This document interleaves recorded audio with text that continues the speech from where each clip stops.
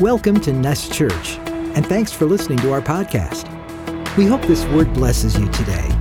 For more information, visit nestchurch.com. We hope to see you soon. And remember, you are loved. If your heart's in 1,000 pieces, just remember, you are loved. Open up your Bibles to 1 Thessalonians chapter 3. 1 Thessalonians chapter 3. And like always and every Sunday, I know that the Lord has a word for us today. Why? Because it's on your lap or it's in your hand, and that's the word of the Lord. And it's for you today. So our job is easy. All we got to do is just read it to you, and there's the word of the Lord for you today.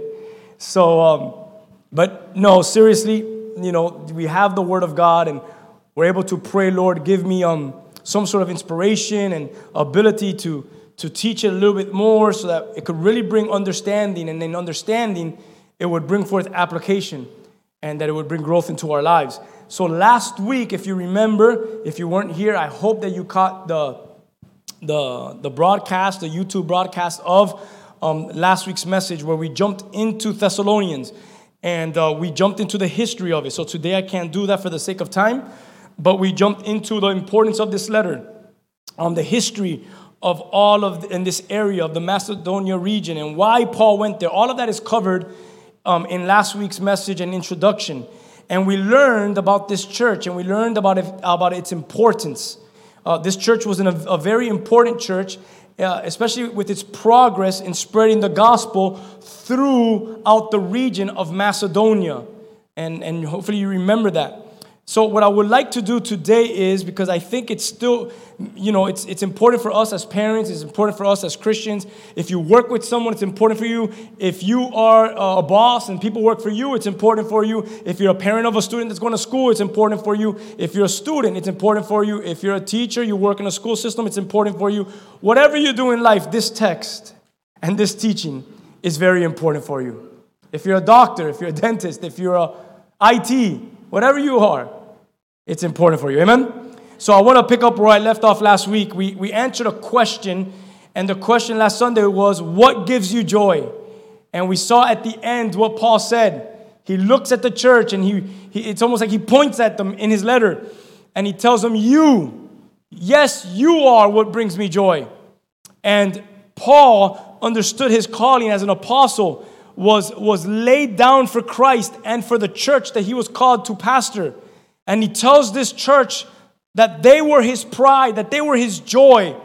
And you think about that for a moment, and you say, my goodness, this is the heart of Christ. It's that people would be on our hearts, that we would care so much about people and their growth in him, that we could say, you're my joy.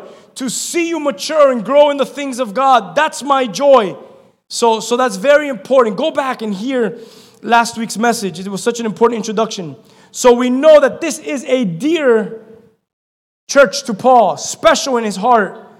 You got to remember that it's one of the first cities in which Paul would evangelize in this Macedonia area. And it's one of the first churches that he planted in Europe as well, in this Macedonia, also known as Europe. But most likely we know also that right after Galatians, this is the second letter that he writes. And it was specifically written to this group of believers in Thessalonica. And we followed through the text last week, and we just read the heart of God through it. But today we'll start in chapter 3, verse 1. And Paul says this. Today's message is titled, here it is, very simple, bless others by God. So there's a little word play with that. In blessing others, you do glorify God. And also bless others and glorify God. So we'll see what this all means as we kind of break down this text. Here's Paul, and he says, finally, when we could stand it no longer, we decided to stay alone in Athens. And we sent Timothy to visit you. He is our brother and God's co-worker in proclaiming the good news of Christ.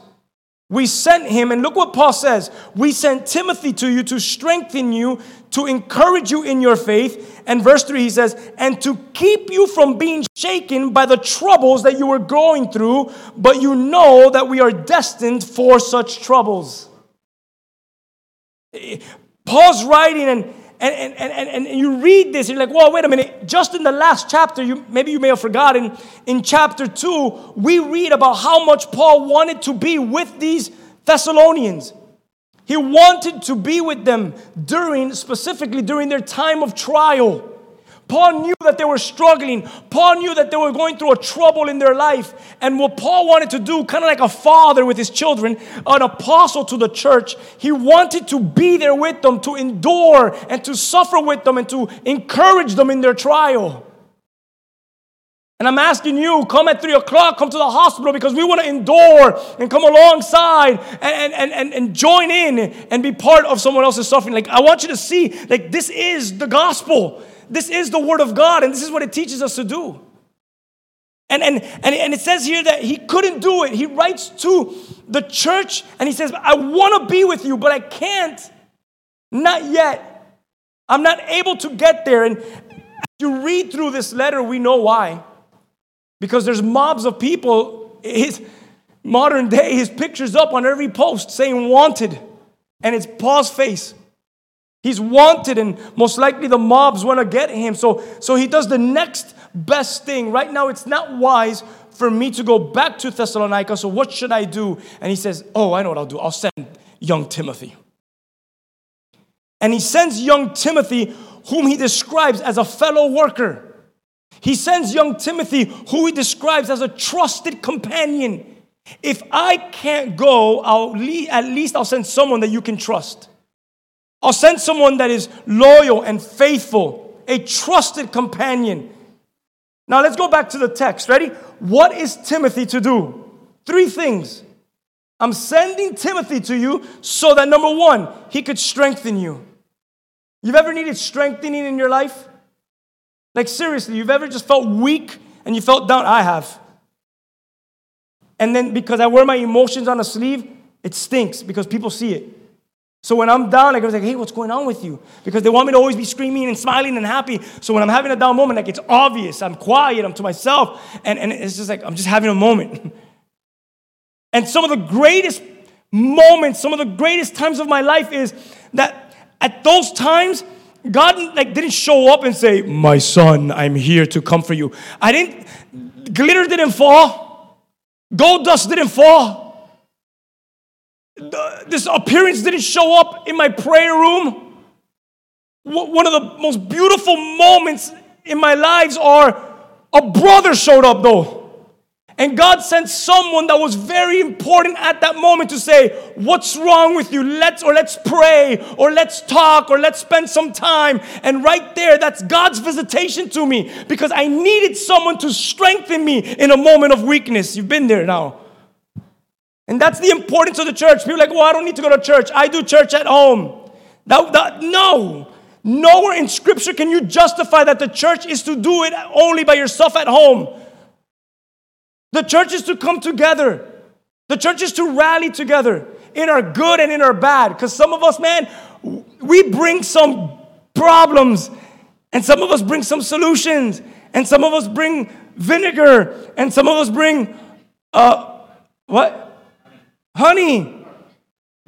I don't know. We're all different. But we do it together. We're a church. We're the family of God.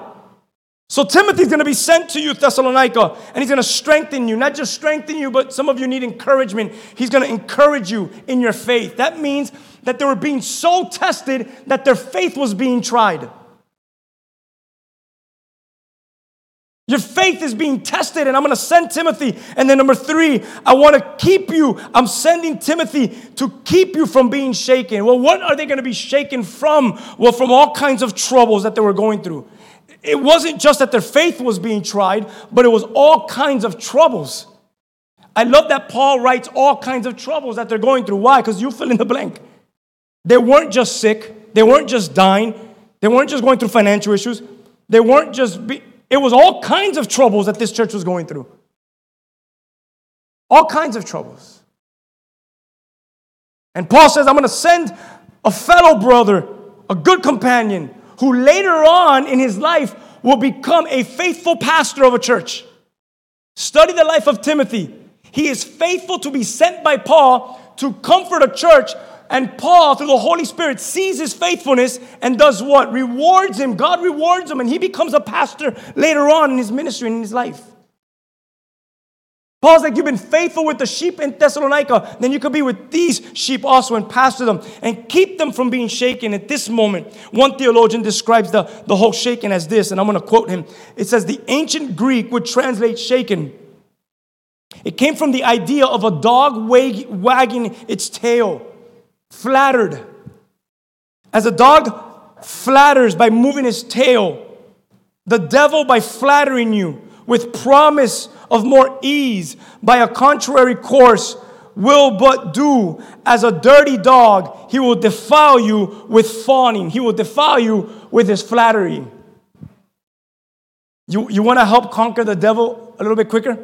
Whenever the trial comes, whenever the obstacle comes, look at it, though it might be enticing, and though it might be a big trouble for you, laugh at it, because the way you see it now is a dog waving his tail at you.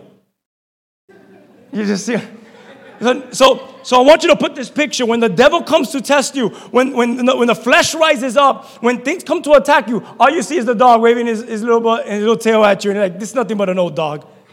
And that's what Paul is describing here. He likes it. And that's what Paul's describing here. And as believers, affliction is going to happen to believers. Family members pass, or things happen at work, or things happen with friendship, or all kinds of stuff happens. Our faith gets persecuted. Affliction, to every believer, it'll come. But affliction does not mean that God is angry at you. You know, because there's many of us and many believers that will say, oh my God, you're being afflicted. For sure, Satan is there. The devil's there. It doesn't mean that God's mad at you and he sent a legion of devils to torment you. That's not what God does. Or you're afflicted and there must be sin in your life. You're afflicted. What are you hiding? And you're like Job. You're like, what? I haven't done anything. So affliction does not mean that God is angry at you. But listen to this. The truth can be that affliction means that God loves us enough to give the best when we may only desire what is easy. And that's powerful. Lord, I want to pass this. I just want this to become easy. And the Lord's like, no, I'm doing something different. What I want for you is the best. When what you want and what you desire may be the easy road. So affliction sometimes can be to grow you. Affliction sometimes can be to work in an area in your life. You know, when my son first had his moment of I'm gonna speak faith. Ready? So if you're for this kind of stuff, be with me. And if you're not, well, sorry about that. But I'm just gonna speak faith real quick. When my son used to have that diagnosis that they gave him, because he doesn't have it anymore, amen? All right, I need 2 or more to be with me in agreement. But when he once had those things, because for you guys that don't know, he's been a year free from seizures. So we're just going to say, and it's going to be forever, that he's not going to have any more seizures. But the moment that happened to him when he was like about 4 years old, I remember that one of the first things that hit me was my prayer life. It changed my prayer life forever. I never prayed the same. Never. Because now it became so real. I mean, other people had seizures and other people were going through that. But then it hit home and like, oh my God. How do I pray? What do I deal with this? I had no power to put my finger in them and heal them. No medicine was able to fix it. So I had to come, like I shared earlier, and bring that thing that I needed, my prayer and supplication. I had to bring it unto the Lord. And that really changes you. That really does something to you. So if there's one good thing that could happen with what my son used to have, was it really did work something in my prayer life. And you could think about that in your life and the things that you go through. God wants to do something to you. Sometimes it's not the easiest way, the way he does it. But it is for the best. And at some point, every one of us has an appointment with affliction. I almost titled this message, You Have an Appointment with Affliction. But can I tell you a true story? When I was going through pastoral training and stuff like that, I was preaching in front of some of the elders of our fellowship, and I preached a message. And after I was done, they looked at me and says, "Are you done?" Yeah. And one of the first pastors who's been in ministry for over I don't know how many years looks at me and says, "If you lost me at the title of your message, it was so negative and I was so beat in the head that after hearing the title of your message and hearing the preaching you just preached, I probably will never come back to your church again because it was so hard for me to even breathe." And I just looked at that and I said, "Oh, so when I thought about today's message, I said, the worst thing that I could do is give you a negative message and tell you, affliction's coming for you." So I'm not going to do that. But I almost titled it, Affliction. We all have an appointment with affliction. But instead, I was positive with the title. I said, bless others and glorify God. Here we go. So as we all have an appointment with affliction, we know that, you should write this down in your notes. Ready? When my appointment with affliction shows up, remember, and in all caps in your notes, or highlight this, God is in control. I'm sure in this room, every single one of us have been afflicted, and you've seen how God has been in control. In verse 4, as we just read 1, 2, and 3, Paul continues in his writing, and look what he says. He says, even while we were with you, he was only with them for like 3 weeks. We learned that last week. He says, we warned you that troubles would soon come. And look what he says next. And they did, as you well know. I love Paul's heart. I love what Paul's doing here. Because he's telling the church, I spent only 3 weeks with you. And in those 3 weeks, I spent time telling you that, guess what? Trouble's coming. So we just prayed for the teachers and for the workers and for the students and all of that stuff. I mean, God is placing them, and trouble at one point may surround them. But who better to be in the center of trouble than the very children of God to magnify and glorify Jesus Christ? I'd rather have a child of God in the middle of the trouble to bring glory to the Lord than a devil himself that continues to put fire or wood to that fire that spreads more trouble. So God needs godly people in the trouble. And he says, I told you that these troubles would come, and they did. So what do we do with problems? What do we do with the afflictions, as we're calling them, when they rise up? You should also write this down in your notes. Scripture teaches us this. We should rejoice. We should rejoice that we've been considered worthy. We've been considered worthy of sharing in Christ's suffering. When troubles and affliction rise up, find joy and know that you're sharing something with Christ. Christ is with me. So when Jackson got taken from the house at like 5 a.m, they put him on a bed and he was still shaking, and they put him in the back of the vehicle, and they sent him to the hospital. My wife got in the truck with him, and I stayed in the house, and my sister had just got in there because Jay was a baby, so she needed to watch my daughter as I get everything ready. I close the door, and I turn, and I look at my sister, and she just stares at me, and I just start weeping and crying. And she says, hey, this is what you're going to do. Wipe those tears from your face. Go get the bags ready and get to the hospital and prepare yourself for whatever you're about to hear, and know, and that this is the time that this God that you preach, now is the time to believe in the God that you preach.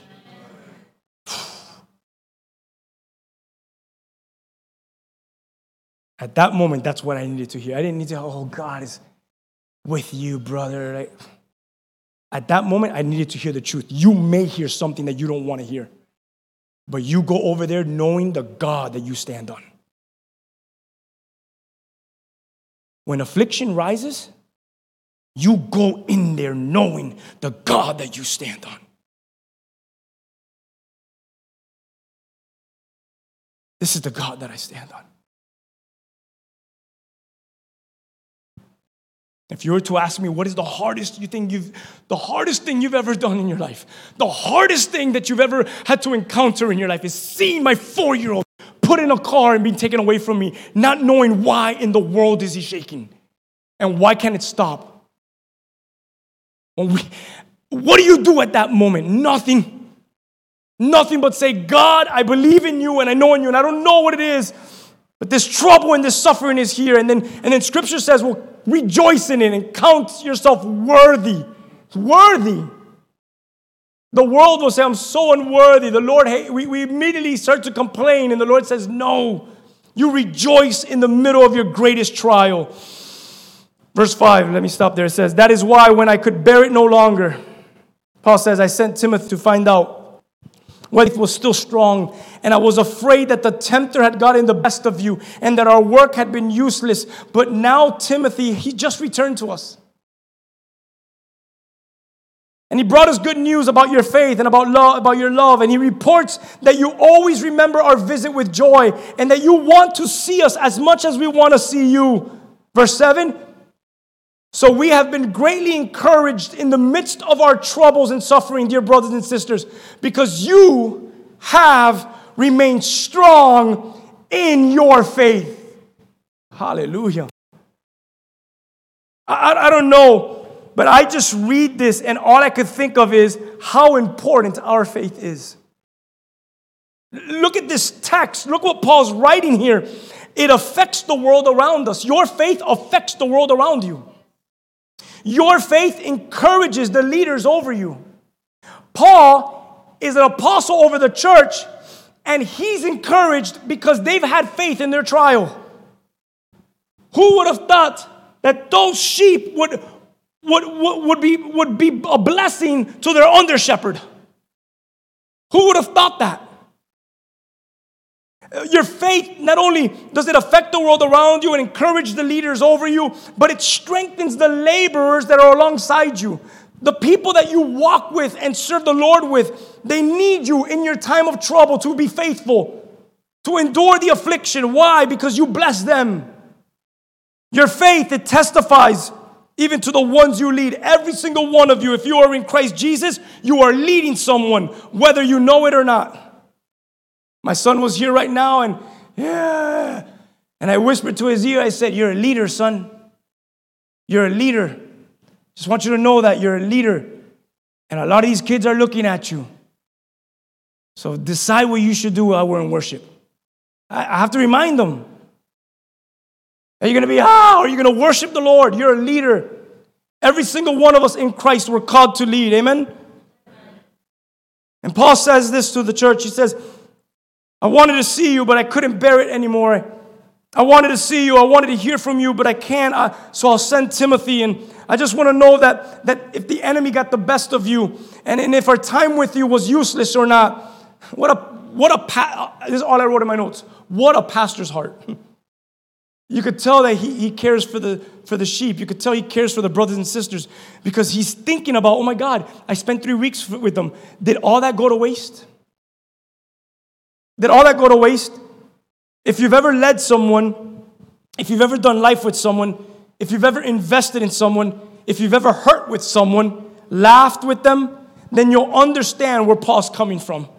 When someone walks away from the faith and you've been leading them for either 3 weeks or for years and they walk away from the faith, that burden falls on you.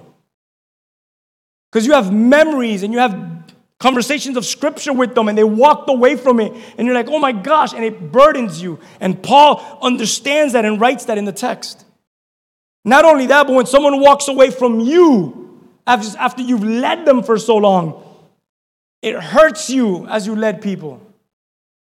It does something to you. No.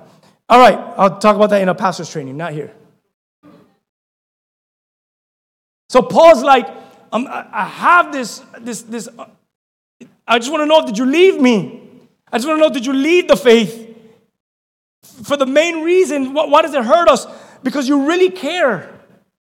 You really care and you really grew and you felt affection for that person. You grew together with them. And when they walk away from the faith, they walk away from the sheepfold, or they walk away from your very own life, it really does something to you. It really does affect you. Trust me, there's a lot of godly men and women that won't go to sleep at night because their thoughts are on those individuals that walked away from the faith, that walked away from their lives. And here's Paul, and that's what he's writing to Thessalonica. And Paul's joy, as we learned last week, it's evident. It's evident with what he comes to find out about these Christians in Thessalonica. Look what he says in the same chapter. Paul says, but now Timothy just got back. And he brings good news about your faith and love. And not only did he say, and that you actually care about us. Paul was worried. Do they even care about me? And Silas. And Paul's happy that the church even thinks of him. That the church thinks of Silas. But most importantly, not just that they think of me and you, Silas, but that they've kept their faith in the Lord. He says in verse 6, you always remember our visit with joy, and you want to see us as much as we want to see you. And Paul tells them, listen, we're struggling over here. Silas and I, we're going through it. Your leaders, your apostles, man, we're dealing with some stuff. But verse 7, we've been greatly encouraged in the midst of your troubles and suffering, dear brothers and sisters, because you've remained strong in your faith. Paul's like, I'm struggling, but my God, am I encouraged to keep going because of the way that you've been faithful in your troubles. Wow. And I want to ask you again, do you see the importance of your faith, the importance of remaining steadfast? You may not know this because you may have a thought and you're like, well, I'm going to walk away from that church. Do you know the effect that has on your brother or sister?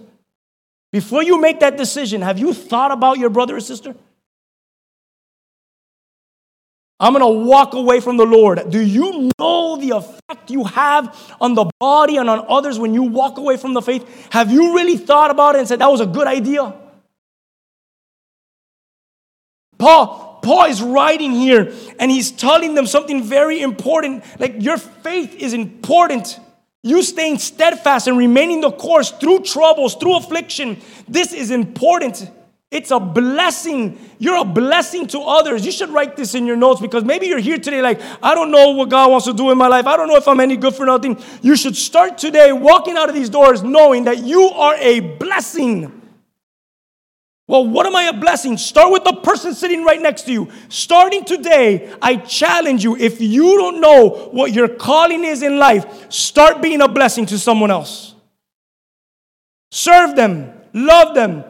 Don't do it while you take a video of yourself so everyone could see it. In the quiet, serve them. Let it be real. Serve them and honor them. Do it well. You're a blessing to others. And it glorifies God. Because the Lord needed to meet them. And the way to meeting them, it could be with their very own brother and sister. And you're like, well, you can't elevate us to that point of God. I'm not saying you're God, not for once, and neither am I. I'm just saying we are the body of Christ. And sometimes the hand needs to scratch the head. One body part helps the other body part. And that's what we are as a family. Come on. Bless others and glorify God. How about in affliction? Even more. Even more. Bless others. I think the greatest thing to do is when you're going through the darkest moment of your life is to immediately think about someone else and serve someone. And you'll see how that helps you in your darkest moment. Hope you're learning something there. Verse 12 and 13. And may the Lord make your love for one another and for all the people grow and overflow. Did you hear that? May the Lord make your love for one another and for all the people grow and overflow. Bless others. Just as our love for you overflows, may He as a result make your heart strong. You ever met someone that has a strong heart? Not a hardened heart. A hardened heart needs to be melted down like wax. I'm talking about a strong heart. You ever met someone like that? Man, they're just like made out of iron. They walk through the fire. They have faith in the fire. They exit the fire. They survive for years. They're just radiant. They're there. They have flaws. They have weaknesses. They have moments. But you know that these are, man, there's individuals, but then there's these pillars that we see in our lives that are just different. May the Lord make your heart strong, blameless, holy. Those are some strong words there. As you stand before God our Father, when our Lord Jesus comes with all His holy people, and then He says, so be it, amen. May your love for one another, for all the people, grow and overflow. May He make your heart strong. Another word is established, rooted. May you be blameless and holy. So the heart must be made holy first. In Matthew chapter 23, it teaches us that the devil wants us to develop this holy exterior while neglecting the interior. Jesus calls them out and says, you're nothing but whitewashed tombs where outwardly you look the part, but inside you're rotten to the core. You're full of dead man's bones. Jesus says that to a bunch of religious people. Have you ever been that religious person where everything outwardly looks good, but inside it's nothing but dried up, dead man's bones? There's no life inside. The reality is you're called to have life inside of you before you ever show life outside of you. And Jesus calls it out, and Paul's calling that out. Don't neglect the interior like those whitewashed tombs full of death. Pay attention to the life that's inside of you. Today, under the sound of this preaching, if your inside is dry, if your insides are rotten, if your inside smells some, now is the day, more than ever, pay attention to the interior man. Stop focusing on the exterior for a moment. Why? Because as long as it's like that, I'll never be able to serve someone else effectively. Because if I'm rotten and I'm dried up and I'm filled with dead man's bones, I'm going to always turn it around and say how people have neglected me, how people have not served me, how people have done this against me. And if you look at people that are always blaming others and that are always causing the fault on someone else, it's because inside their bones are withering and they're falling to the place of death. But when you're alive inside, it is less about you and it is more about the others that God has placed inside of you. That's biblical. That is biblical. When I am at my most tense, when I'm ridiculing and I'm bothered by the people that are in my life, it is because there's something wrong inside of me. And I have to do a check, an interior check to see what's going on with me. And when I'm at my healthiest in here, man, I remove myself and say, well, let's see how we could serve them. Come on, do not neglect the interior. Bless others and glorify God. Amen? We're going to wrap this up soon. Listen, at our nest, before we close, because we're pretty much almost done, we have these codes that are very important, 7 codes.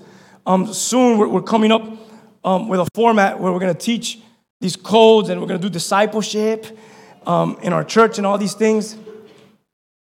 But our nest has these 6 codes, and they deal with what we do together and stuff like that. Let's just go over them. Number 1, if you have our app, it's there. All you got to do is click on nest code, or you can look up here, or maybe you have it memorized. Number 1, it's we believe the hype. Everyone in the world says, don't believe the hype, don't believe the hype, don't believe the hype. Well, in Christ, guess what? We're going to believe the hype. And that is that we have faith in Christ and His Word, and together we believe the hype. Number 2, notice they all start with we. Number 2, we are not normal. Praise God that you decided. Maybe you're here for the first time and you're like, whew. Praise God that one of their values, one of their codes is that they're not normal. Because for a long time, I've always felt like I'm not normal. You found the home. Amen? We're not normal. Number 2, our second code, we're not normal. That's a call because you're called to be not normal. You're called to be remarkable. You're not called to be like the rest of the world. You're not called to be like every other thing. You're not called to even be like that church or that Christian. You're just called to be remarkable for His kingdom. Amen? Number 3, another one of our codes is we get to give. We get to give. And giving can mean numerous things. And that talks about giving because you have. You're able to give. And serve because you can. So we give. We give financially. Our church itself as a whole also gives and gives to other church. And we give and we serve because we have and we can. We're able to. And that's one of our codes. We don't have to give. We don't have to serve, but we get to give. And we get to serve. When I come here on Sundays, the attitude should never be, oh my God, I have to preach to them today. Oh my God, I have to hug them and say hi to them. Dude, retire. Retire. Teachers? Oh, God, I have 20 kids coming in. Retire. Do us all a favor, especially the parents. Maybe find another calling in your life. But what are we called to do? Not, I have to do this. man, I get to do this. I get 20 kids in my room, and I get to serve them with God's love. My daughter's teacher's here this morning, so I'll just be very careful. But I love how my daughter sees her, and I love how my daughter talks about her, because it demonstrates that my daughter experiences on a daily basis love and experiences God when she's with her first grade teacher. And that right there is the greatest joy as a parent. We get to serve each other. It's not the attitude of we have to serve each other. We get to do this. We get to bless others. Amen? And we get to honor God and glorify Him. I hope that you're shifting with change and serving. Get a spark in you. I want to see every single one of you doing something in this church. I want to open up ministries, open up teams, and I want to do whatever we have to do, but I want to see this church being sparked, turned on, and seeing us move forward for the kingdom of God. Amen? Not because we have to. Come on, church, but because we. Number 4, we set the stage. It comes right off getting to give. We go right back into serving. We set the stage. What is setting the stage is? We just get to set it, and Christ stands on it and is glorified. He performs on it. We're just the stage setters. He is the grand performer. He is the highlight of the show. The spotlight is on Jesus Christ, but we are honored that we just get to set the stage for Him. And that's our heartbeat. That's our code. We set the stage, meaning we serve Him in excellence. In the littlest things. I love when I get here in the morning and I see one of our people, whether it's a male or female, and they have gloves on and they're cleaning the toilet, they're cleaning the sink, all because you're coming today. And with a smile, most of them, man, they smile, hey, I'm like, wow, you're amazing. Because I'd probably be miserable. And you're amazing. They encourage me. Because my wife says, hey, can you take care of the bathroom today? I'm like, so-and-so's coming. And it does something to me. It hurts me to the core. I almost feel like she's really trying me and speaking down to me when she tells me clean the bathroom. It really does something to my inner core. And I walk in here and I see some of our hype team and they're like, Pastor, good morning. And I'm just like, you're amazing. Because for them, when they do it, they don't have to do it. They come to the house of God. I got brothers and sisters. I got kids that are going to come in to sit on this toilet and wash their hands on this sink. I get to do this. And I'm going to do it. I'm going to serve with excellence. I'm just going to set the stage so that He could be glorified. Amen? Number 5, we leave the nest. But you just told us not to leave the church because it could affect someone. But guess what? In a couple minutes, we're going to pray, and you're leaving this nest. After prayer, we leave the nest every Sunday. But don't you ever forget what the teachings are here. The heartbeat is here, and what God is telling us to do in here. And that is to go out. Every time we leave these doors, we don't just hoard it. We're not like Dead Sea Christians. We just keep it all in, and then we perish ourselves. We go outside and we apply it to our lives. We go out, we reach out, and we multiply. We disciple others and we minister to others. We leave the nest because we're creating other nests all around our community. Amen? And number 6, we talked about this one already. Today at 3 p.m., we make war. And that's talking about battling together, crying together, fasting together, praying together, coming alongside together. Let's battle together. That's what we make war. And then the 7th deals with what you are to take responsibility all by yourself, on yourself. And we always end every single Sunday service with 3 words. What are they? You are loved. It's our 7th code. And you are loved. What that means is you're called to love God. Oh, master, oh, teacher, what is the greatest commandment of all? Love the Lord your God with all of your heart, with all of your mind, soul, and strength. Love the Lord your God. And then he thought, oh, good, I could do that. And he says, wait a minute, the second is very similar. You love your neighbor as yourself. So you're called to love God, and you're called to love people. Church, bless others and glorify God. How many of you can say amen? Bless others and glorify God. I was going to get into Romans 1, but that could be dangerous. So we'll save that for another preaching. Romans 1 gives us some good stuff when it comes to this, but I'm just going to read the rest of this text that I want to read to you, and we'll close up after this point or two that I'm going to make. Here it is. Ready? We'll be done in 5 minutes. Here it is. Chapter 4, verse 1. Finally, dear brothers and sisters, we urge you in the name of the Lord to live in a way that please God. As we have taught you, you live this way already, and we encourage you to do so even more. All right, I have to do this. Sorry, forgive me. I thought I was just going to read through it.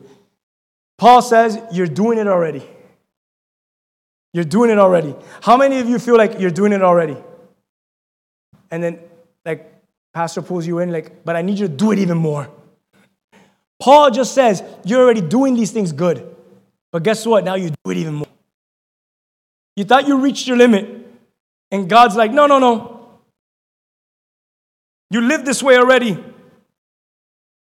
You live this way. You're pleasing God already. But now we encourage you to please Him even more. Live in a way that pleases God. Let's go. Verse 3. God's will for us is to be holy. Everyone say holy. And he goes into sexual sins and all that. Stay away from sexual sin. He's talking about being blameless. Stay away from sin. Each of you will control his own body and live in holiness and honor, not in lustful passion like the pagans who do not know God and His ways. Verse 6, never harm, never cheat a fellow believer in this matter by violating his wife, for the Lord avenges all such sins. And we have solemnly warned you before. What is he telling the church? Stay away from sin. Be cautious. Be discerning. Look around and say, I got to make sure that I stay away from sin. Live holy lives. Verse 7 and 8. Let's just keep reading. God has called us. There's a little glitch right now in the system. That's why you're not getting it on the screen, so forgive us. But just listen or follow us there on your Bible. Verse 7. God has called us to live holy lives, not impure lives. Therefore, if anyone refuses to live by these rules, you're not disobeying human teaching, but you're rejecting God who gives the Holy Spirit to you. So as we close up, listen to this. In refusing to live in the way that we're preaching today, in the way that Paul's calling us and God's calling us, it is not disobeying human teaching. It's not disobeying man's teaching. It's not disobeying your mom, your dad, your parents, your pastors. It's rejecting God, Scripture says. It's rejecting God. We don't need to write to you about the importance of loving each other, he says in verse 9. For God Himself taught you to love one another.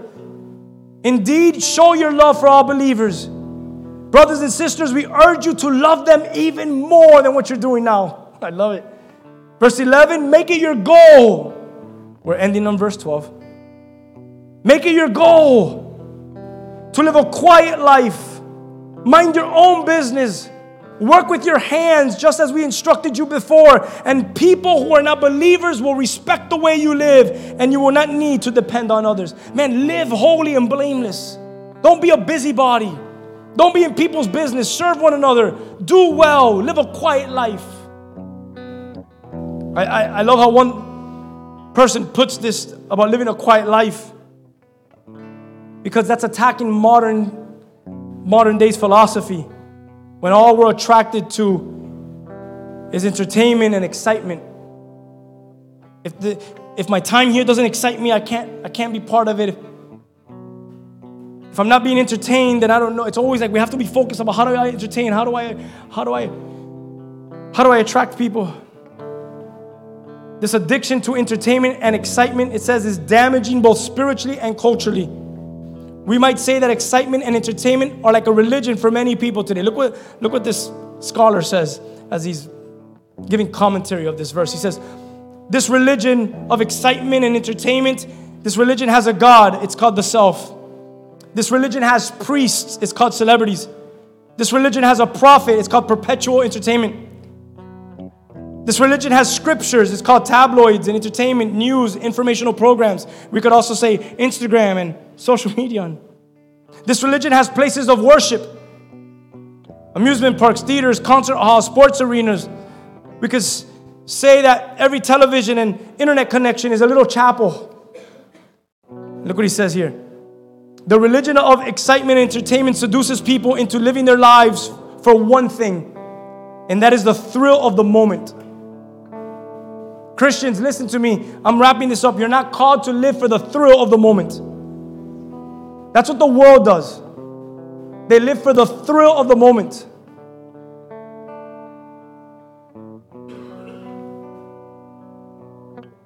But these thrills are quickly over and forgotten. And all that is important is the next fun thing. Okay, this is old now. What do I do next? And never satisfied. This religion conditions its followers to only ask one question. Is it fun?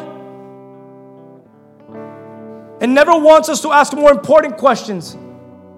Like this: is it true? Is it right? Is it good? Is it godly? That's the importance. So let's be a testimony. Let's be example to unbelievers. And let's be an example to each other, to believers in the same way. And let's do exactly as Paul writes. Let us do as he says in all of this text. He says, we do not need to write to you about the importance of loving each other. For God has taught you to love one another. You already show your love for all the believers. Brothers and sisters, now we urge you to love them even more. Love them even more. So as we close up, I'm going to ask you to stand with me this morning. And I want to pray into this. Lord, here we are together in this place that we call Nest Church. Nest Church is not a building. Nest Church is what we could all say that together we're part of in fellowship and in communion with one another. That right there makes us part of what this community is about. When someone is going to celebrate, we could come alongside them and celebrate with them. When someone's hurting, we could come alongside and hurt with them. Lord, this is what we are called to as our nest continues to move forward. And Lord, we understand the scripture, and as Paul is writing to the church of Thessalonica, this encouragement to continue to be a blessing to others. This encouragement to continue to glorify God. And also to remember that as we bless others with God's true love, that in itself glorifies Him. So Lord, I just want to pray for every single one of us right now. Starting with me all the way down, no one is exempt from this. Lord, we pray, Lord God, that we would remain strong and steadfast. Lord, that we would keep the faith. Lord, that when our appointment with affliction comes, we'd be able to have a strong heart, established heart. That, Lord, we would be encouraged in our faith. That, Lord, we would be strengthened, Lord. Lord, that we would not be shaken by the enemy or by anything of the flesh that may rise up. That, Lord, when the temptation or the tempter comes, that we can laugh before his face because we see his tricks. It's as a dog that is waving his tail, just trying to flatter us. And we can look at him and say, there's no treats for you today. Today I will choose to live holy. Today I will choose to live blameless. Today I will bless others. Today I will glorify God. I pray, Lord God, that you would spark within our body, Lord, a desire to serve one another, a desire to truly glorify you within this community and outside of this community, in our neighborhoods and our jobs, with our children, that, Lord, we would be a blessing to others.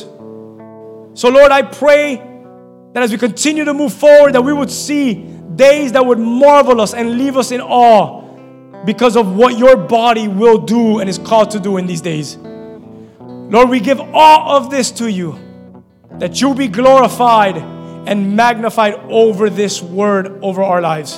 Hallelujah. We thank you, Lord. We praise you and we honor you in this place. It's in Jesus Christ. And together we say, amen. Amen. Amen.